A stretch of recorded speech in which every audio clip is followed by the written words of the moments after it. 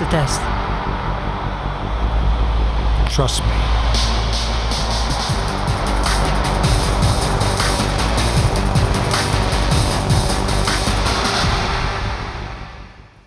Hey, Cornerstone. How you doing?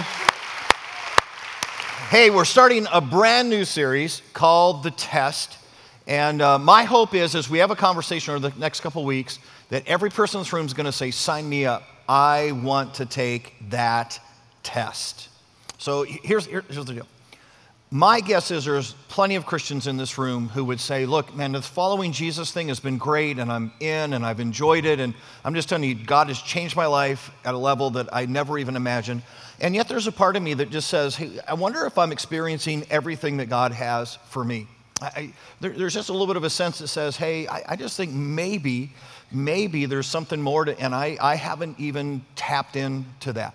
And what if I said to you today, you may be right.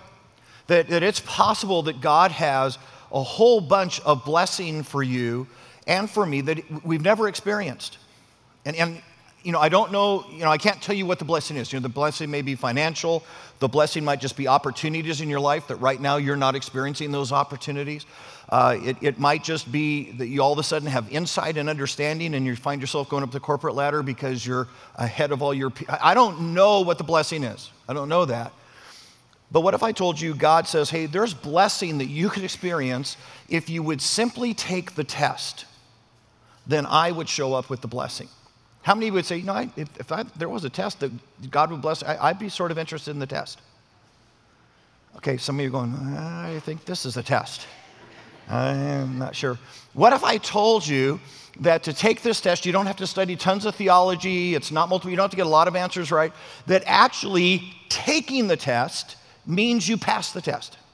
That if you take the test, you pass the test, and all of a sudden, God takes what he was planning to do, the blessings he had set aside for you, and begins to put those in your life. Say, man, if you're telling me that just taking the test means I passed the test, I might even be a little more interested. Okay, some of you are still scared to that. So here's the deal. Somewhere in the next couple of weeks, my hope is that every one of us is going to go, are you kidding me? Sign me up. I want to take that test. So here we go. Grab your Bibles because there's a passage that describes what the test is all about. And then we're going to talk about that a little bit. And then you're going to decide, do you want to take the test or do you not want to take the test? So grab your Bibles, go to the book of Matthew. If you're not familiar, if you go to the back of your Bible, start working to the left, you're going to find this book of Matthew. All right, so while everybody's getting there, you've noticed that we've got a big pipe with a big valve here. Have you heard of SeaWorld and the Splash Zone? So who's interested in a poncho? Yeah? Okay, there you go. Poncho, or are you just going to rough it? All right, right there. All right. So I don't know if we're going to reset that. Okay, so there you go. So I warned you before we started. All right, so if you got to the book of Matthew, keep going left. You're going to cross out of the New Testament and the Old Testament to a book called Malachi. It's the last book of the Old Testament, just before the book of Matthew. And in this book, God describes the test. Here we go. It's Malachi chapter 3. Starts in verse 6. Here's what it says. I, the Lord, do not change. So you, the descendants of Jacob, are not destroyed. Now, let me set this up. So Israel, the Jews, have turned their backs on God. And they've gone to worship other gods. And to live just horrible, sinful lifestyles. And God says, look, by all rights, I should just wipe you out. I should just call game over, we're done. But he says, I am the God who does not change, and I promised Abraham that he would always have descendants. So I'm going to honor my promise, even though you don't deserve my promise. Okay?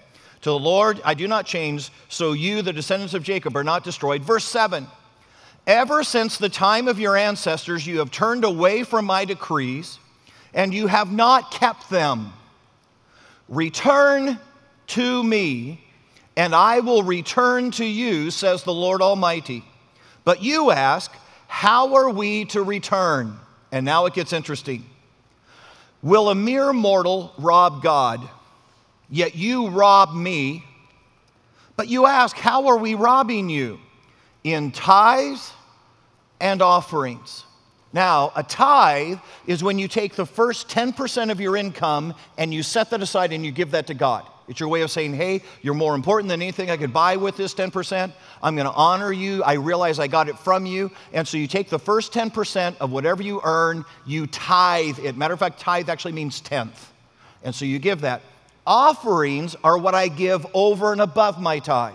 So when you hear us talking about Haruma and we say there's orphans who need your help, or when you hear us talking about India and we say there's lepers there that we're trying to feed, or you just say, hey, look, I'm going to help a homeless person, whatever that is, whatever you give beyond after the tithe is offering, tithes and offerings. But you ask, how are we robbing you? In tithes and offerings, he says. You are under a curse, your whole nation. Now God says, look. This isn't something we're going to blink at. This isn't a little conversation. He says, as a matter of fact, because you've been disobedient, because you've turned your heart away from me in this matter of your finances, I'm actually cursing you. You realize God's saying in the moment, I'm actually working against you right now because of your unfaithfulness toward me. Bring the whole tithe into the storehouse, that there may be food in my house, the church. And then look at the next word. Test me in this, says the Lord Almighty, and see if I will not throw open the floodgates of heaven and pour out so much blessing that there will not be room enough for you to store it. So look what God just said. God said, hey, there are things that I was hoping to do for you. There were places I was planning to bless you that you've not experienced because you've never taken the test. You've never been obedient in this area of your life. And therefore, what I wanted to do, what I wanted to help you, I haven't, because you haven't passed the test.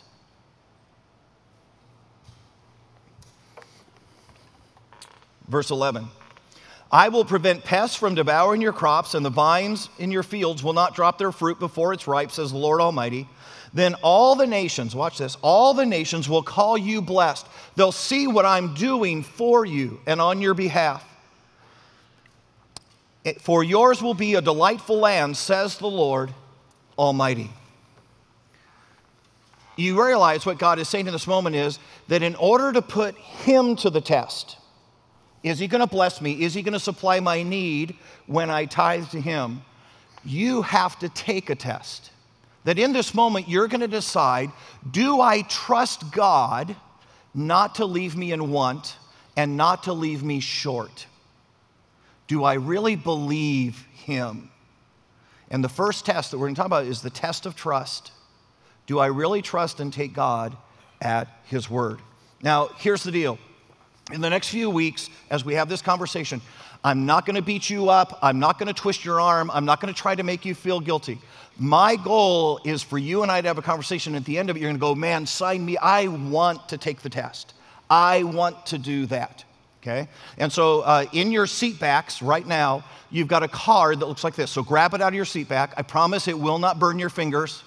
It will not melt your eyeballs. It's not going to do it. Okay? So grab one of these, and we're calling this the 90-day tithe challenge. And here's what we're just going to ask you to consider prayerfully doing. That you would make a commitment to tithe for 90 days, to put God to the test and see if God is faithful or not. Does God stay true to his word? Does he take care of us when we trust him? And here's the deal. Your church believes with all of our hearts that God is going to show up, that God's going to do exactly what he said he's going to do. So here's our promise to you. If you sign up to take the 90-day tithing challenge, and if God lets you down, if God doesn't fill the gap for you, then we will refund your tithe. Whoa, what a deal, huh? I mean, that's a pretty good deal. But here's why we're willing, because we are absolutely 100% confident that God keeps his word, so it's not a big thing for us to stand with him. But our promise is to you, you sign up, you take the pledge. If God doesn't show up, we'll refund 100% of whatever you tithe over the next 90 days, okay? So you're going to prayerfully think about that and consider that, okay? Again, no arm twisting, no one's going to beat you up. I hope you get to the point you go, man, I want to take that test. I want to see what it is that God has for me that I haven't experienced yet. But here's my promise. I guarantee you there are some of us in this room who will not sign up. even with the guarantee, even with God's promise, even though the creator of the universe said, test me in this, there are some of us in this room that won't sign up. Which here's what's interesting to me. You realize this is the only place in Scripture in which God says, test me? It's the only place. Matter of fact, if you remember when Jesus is on this earth, remember Satan is tempting him? And Satan says to Jesus, hey, look, let's go up to the top of the temple. You jump off. Let's see if God sends his angels to catch you, because if he does that, you'll know for sure, Jesus, that you're the Son of God. But better than that, everybody else seeing it happen will know that you're the Son of God. And remember what Jesus says back to Satan in that moment. Thou shalt not test the Lord your God. Because the prevailing rule is, hey, God's not interested in you and I putting him to the test. He wants you and I to live by faith. He wants you and I to trust him and take him at his word. And so he just says, look, we're not going to do a bunch of silly little tests. We're not going to do that. And yet, think about this. In Malachi, he says, I understand. I understand this is hard. I understand this is something that is going to be a big, hard swallow for you to try. So in this one instance, okay, put me to the test. See if I'm faithful. See if the God of the universe would let you down when you trusted him. Let's have a test. And despite the fact that God has made a promise, there are some of us in the room that are not going to take the test. We'll be too afraid. Matter of fact, just the idea that we're talking about this topic, some of you in this room, your hearts are going, right now. I just know you're going, oh, please don't say anything that convinces me to take the test. Please don't. I don't want to do this. Some of us in the room, you're already angry at me, and I haven't even asked you to do anything yet. Right? You're already angry because this topic is, some of you are sitting here right now, you're going, if I get up and walk out right now, will people think I'm going after coffee? Could I get out of here easy on the deal? And here, let me just ask you this. If this isn't a big deal, if this thing of money is not a competing God in our life, then why are we so freaked out about it? Why does it cause such a visceral response anytime the pastor has this conversation? Because the answer is a big deal. And here's why. Because fundamentally inside of us, here's what we believe. We believe that money buys us happiness. That if we have enough money, we can buy enough things, we can build a big enough pile to feel safe and secure. With money, we can be content. And here's the irony of when we think that way. You realize if our children said that same thing out loud, we'd say, no. If we heard our kids go, hey, you know what, someday I want to earn a lot of money so I can be happy, we would instantaneously say, no, don't think that way. Don't spend your life trying to get money and buy things that are only going to break and fade away and get old and will never. The leather, it's amazing how soon the leather stops smelling like leather and starts smelling like baby. Yeah, anyways. Right? And we say to our kids, don't even think that way. It's a horrible way to think. And yet, you ready for this? The minute you and I come to the conversation of the tithe, we go, no. Don't talk to me about that. Here, look. Here's the deal, Lynn. I've heard this conversation before. I've processed this before. And for me to actually think about giving 10%, I'd have to change. I'd have to modify my spending. And look, I've already figured it out. I'd end up driving a Nissan. And you don't understand, Lynn, you don't understand how much fulfillment I get out of my leased BMW. And I'm just telling you, the idea that I would lose that status, a Nissan? Some of us are going, no, Lynn, if I did this, I'd have to modify my cable plan. I'd have to let go of NFL season pass. And here's what you don't understand. You don't understand. I'm a Bears fan. And you don't get Bears football on regular programming, partly because they're bad. But you don't get it. And so here's the deal. And if I don't see Bears football, I get mean. I get angry and I get cranky and I take it out on the kids and I'm fussing at my wife and I don't produce at work. So I'm just telling you, this is part of my health plan. And you don't understand. And let me just say to you, look, if this fills your heart with terror and if you're already, if you're struggling already, you're not alone. You're not alone. Matter of fact, can I say to you, there are reasonably mature Christians who struggle with exactly this issue.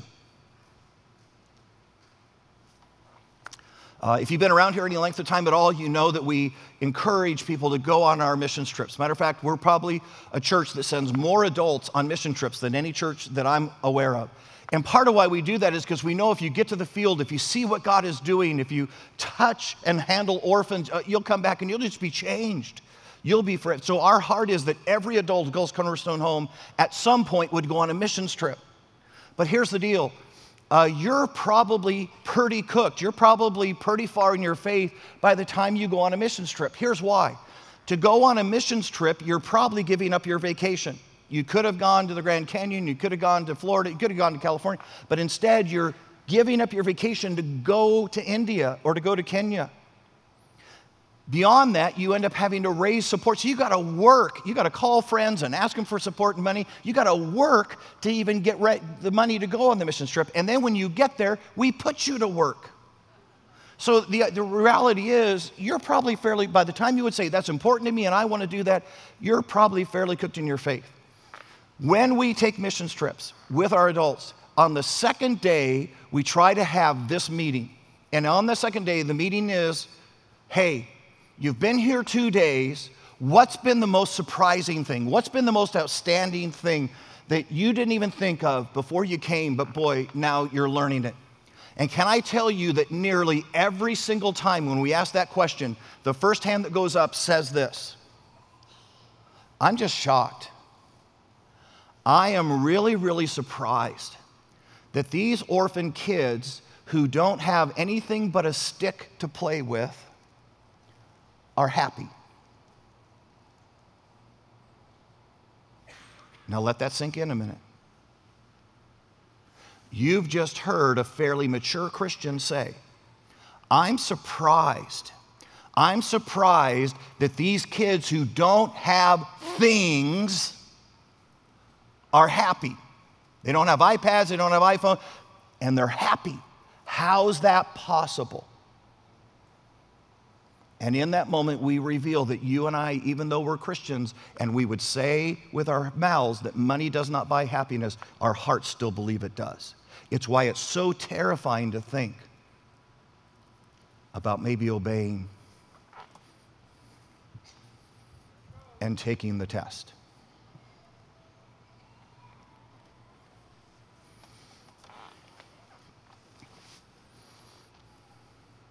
That's the reason the test really is a test. That's the reason that just taking the test is enough to thrill the heart of God. Isn't it interesting that in Malachi, when God says to them, hey, come back to me, and they say, well, God, how would we come back to you? Isn't it interesting that in that moment he says, all right, give me your tithes and offerings? Why was that the touchstone? Why didn't he say, hey, stop sleeping with your neighbor's wife? Why didn't he say, hey, start praying more? Why didn't he say, hey, have a service of confession and repentance? Why did he say, start honoring me with your finances? You ready? Because God knew that the number one competing God with him was the almighty dollar. That if you and I could make that decision, that almost everything else would follow. So here's what I'm going to tell you. That if you're struggling, if you're withholding obedience to God in this area of finances, I can almost promise you it's not the only place you're withholding from God. Because this is symptomatic of our lives. Matter of fact, Jesus says the same thing. Grab your Bibles and go with me over to Matthew. We're actually going to go there and stay this time. And Jesus describes this dilemma for us. It's Matthew chapter 6.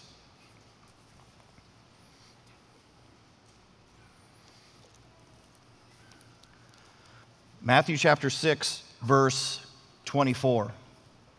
Here's what it says. You ready? This is Jesus. Nobody,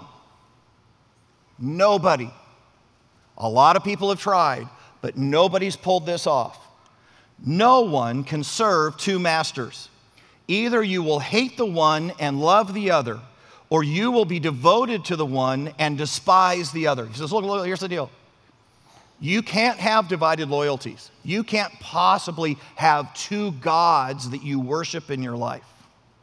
It's not possible. You'll actually trust one God over the other. You'll love one God more than you love the other. And then he goes on to say, you ready? You cannot serve both God and money. Isn't it interesting that Jesus said the greatest competitor for your heart to replace God will actually be green ink and paper?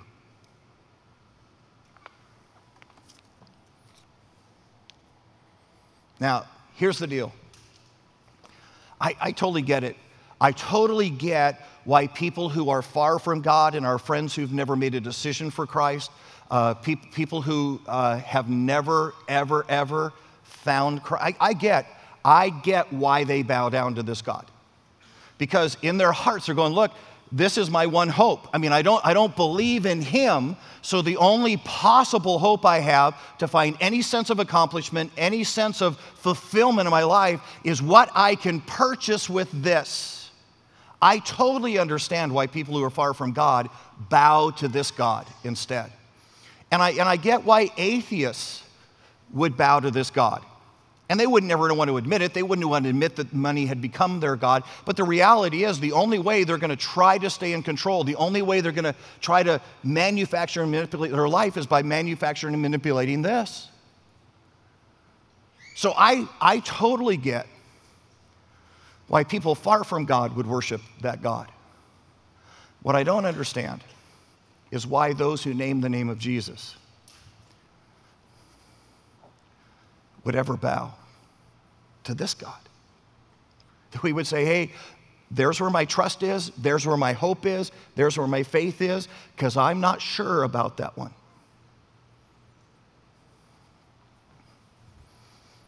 You realize Christians don't tithe.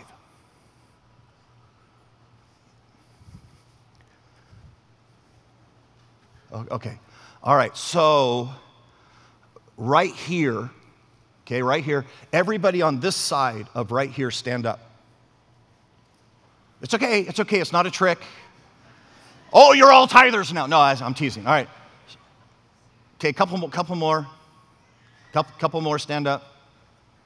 Oh, okay, that's too many. So start sitting down. Sit down. In the back, sit down. Couple more, sit down. Okay, all right. Anybody know how many Christians tithe? What percentage? 9%. 9%, which means, you ready for this? All the rest of us don't believe that God is capable and are still trusting this God. You guys can sit down. Thank you for being tithers. Thank you for doing it. Don't clap. They're not actually tithers. There's a representative.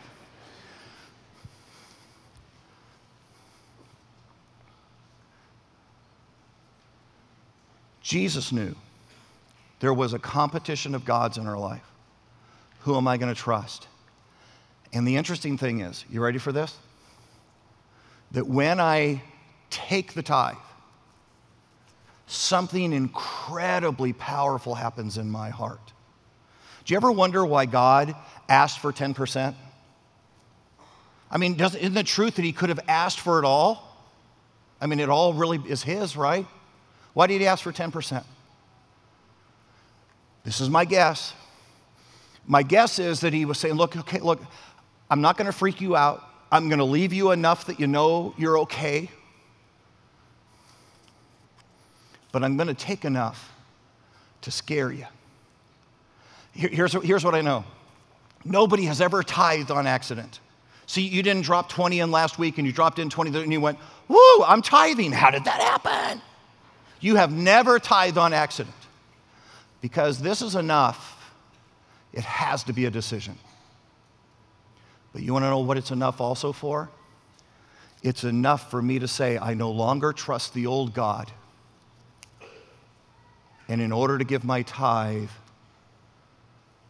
I'm trusting the new one. Which means it's an incredibly powerful decision. in my life. So I've got a friend, matter of fact, you may have met him. He actually comes to church here. He's on our elder board.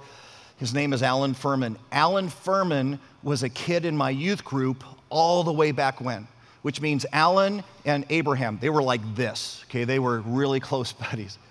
And when we came to plant Cornerstone, Alan and his wife Nicole came to be part of that original group of people planting the church.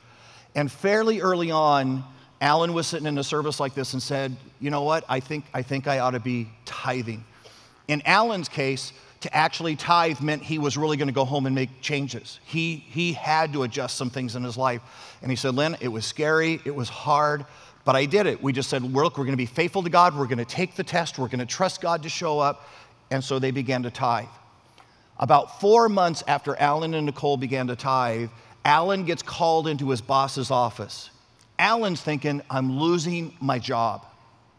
As he sits in his boss's office, they said, hey, we've been watching you, and we want you to know that we're giving you a promotion, and we're giving you a significant pay raise. Alan walks out of the office that he thought he was getting fired in, and he's saying to himself, how did that happen? I'm just the cable guy. He works for Cox. I'm just the installer. How does a guy like me, who barely has a high school education, Alan had actually dropped out of high school, had to go back later to finish his degree. How does a guy like me get promoted out of the blue? And he said, Lynn, maybe I'm just a dummy, I'm slow. He said, it was like a year later, I'm driving along in my car and I'm still saying to myself, how did that happen to me? And he went, I started tithing right before that. And a matter of fact, since then, Alan, a guy with a high school diploma, has either been promoted or gotten a significant pay raise 6 more times. This guy is literally in the upper leadership at Cox. Now look. If your cable's having problems, don't call Alan. That's not why I'm telling you this. I'm telling you, you can't believe the status which God has brought and the promotion that God has brought in this guy's life who has a high school diploma. And you go, well, Lynn, that's just because he's a hard worker. That's just because he caught on to things really well. That's because he was adept at picking up leadership principles. And I go, oh, okay. But is it possible that is the blessing of God? That God helped a guy with a high school to be an amazing learner and an incredible out-of-the-box leader that was suddenly noticed by the people around him and was given promotion? Is it possible that was the blessing? Because guys, at the end of the day, I don't know. I don't know if it's financial. I don't know if your kids just don't need braces and all the neighbors have crooked teeth. I don't know how this works. I'm just telling you that God says, I have blessing for you that you will never see or know until you decide to trust me and take the test. So let me ask you a question. If I were to look at your checking account, which God would I believe you trust? Because it'd be real easy, right? It shouldn't take me but a few minutes. If I were to look at your checking account, which God would I know that you trust?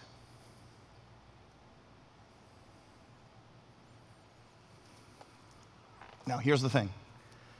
I think you're crazy. I think you're crazy if you don't take the test. That the God of the universe would say, I'm promising you, I'm going to take care of you, I'm going to show up for you, take the test. And your church is backing it. I'm 15 years old.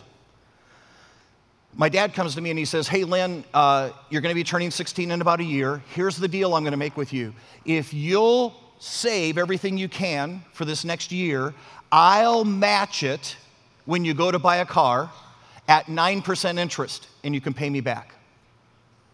To which I'm going, well, thanks a lot, Dad. So my own dad is going to charge me exorbitant interest. Wow, what a deal. But I did. I saved up for that whole year. I got to $600. My dad came forward with $600 more at 9% interest with payments. And I bought myself this amazingly ugly car called an AMC Ambassador. So there it is. And actually, the picture makes it look a lot better than it did. It was a horrifyingly, I would drive it like this, not because I thought it was a lowrider, because I didn't want any of my friends to see me in the AMC Ambassador car. And to make it worse, it had this huge spotlight thing on the front of it because it was a former highway patrol car. Okay, it was just a horrifying car. And as I had this car, I was making the payments on it. I'm getting toward the end of the payments. Now the car is breaking down.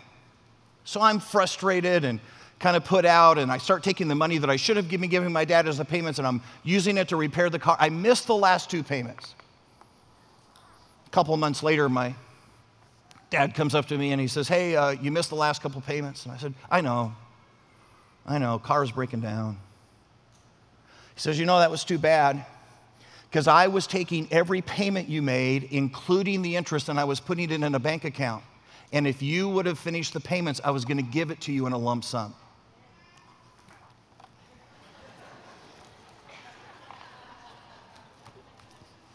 Anybody want to guess what the next words out of my mouth were? Why didn't you tell me it was a test? I would have gone through with it. You realize your Heavenly Father just told you, if you would simply take the test, if you would put your trust in me, I'm going to bless. I've got things waiting for you, and I'm going to come through if you'll take the test. Why would you not take that test? And your church has taken all the risk out of it for you because we're backing God. How would you not do that? So here's the deal. In just a few moments, the ushers are going to come. No pressure. No pressure. Matter of fact, we've got a couple more weeks to talk about this a little bit. But if you're ready, because there may be some in the room and you go, look, I get it. I get it. And so you can just take a moment. You can fill out the card. When the ushers come, you can drop it in the offering plate. If you're not ready, don't do it yet. Don't do it yet. I want you to take the test when you want to take the test. Okay? But if you fill the card out today, here's all I'm going to ask you. Would you tithe? Would you tithe? Because the tithe is what's going to take you from trusting the old God to trusting the new God.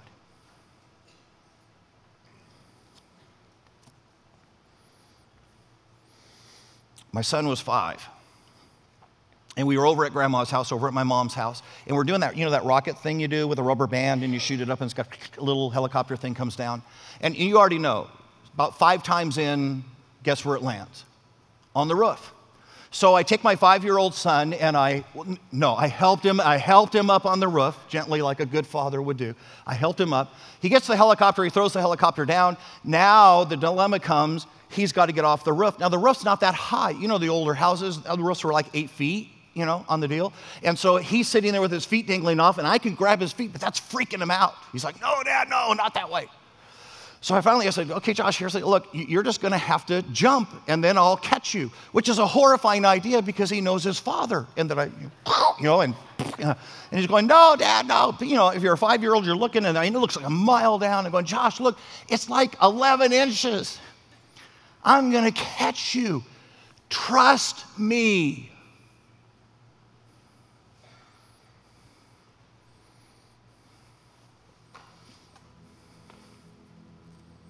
You realize that's exactly the conversation you're having right now with your Heavenly Father. That He's saying, look, I'm telling you, if you'll slide off, if you'll take this test I promise you, I'll catch you. I will not let you fall. I will not let you suffer. Trust me. And guys, I'm just telling you, some of us in this room, we've been dangling off that roof for a long time. And it's about time that you and I would just go, okay, Dad, here I come. I trust you to catch me. It's a test. It's a test of trust. Let's pray. Hey, dear Lord Jesus, we just come before you, and you nailed it. You told us that we live in a world with competing gods, that people who are far from God and people who don't believe in you are always going to bow the knee to money. It's going to be their favorite god to put their faith in apart from you. But your children have no place bowing to that God. And so you issued a test. You said, look, Declare to the world, declare to your own heart that your faith and your trust is in me. And so give me the tithe. Give me the first of all that comes to your hand. Because in doing that, you'll slide off the roof and I'll catch you. Trust me. And so, God, I'm just praying for this room. I'm praying that literally hundreds and hundreds of us in this room would today take the test.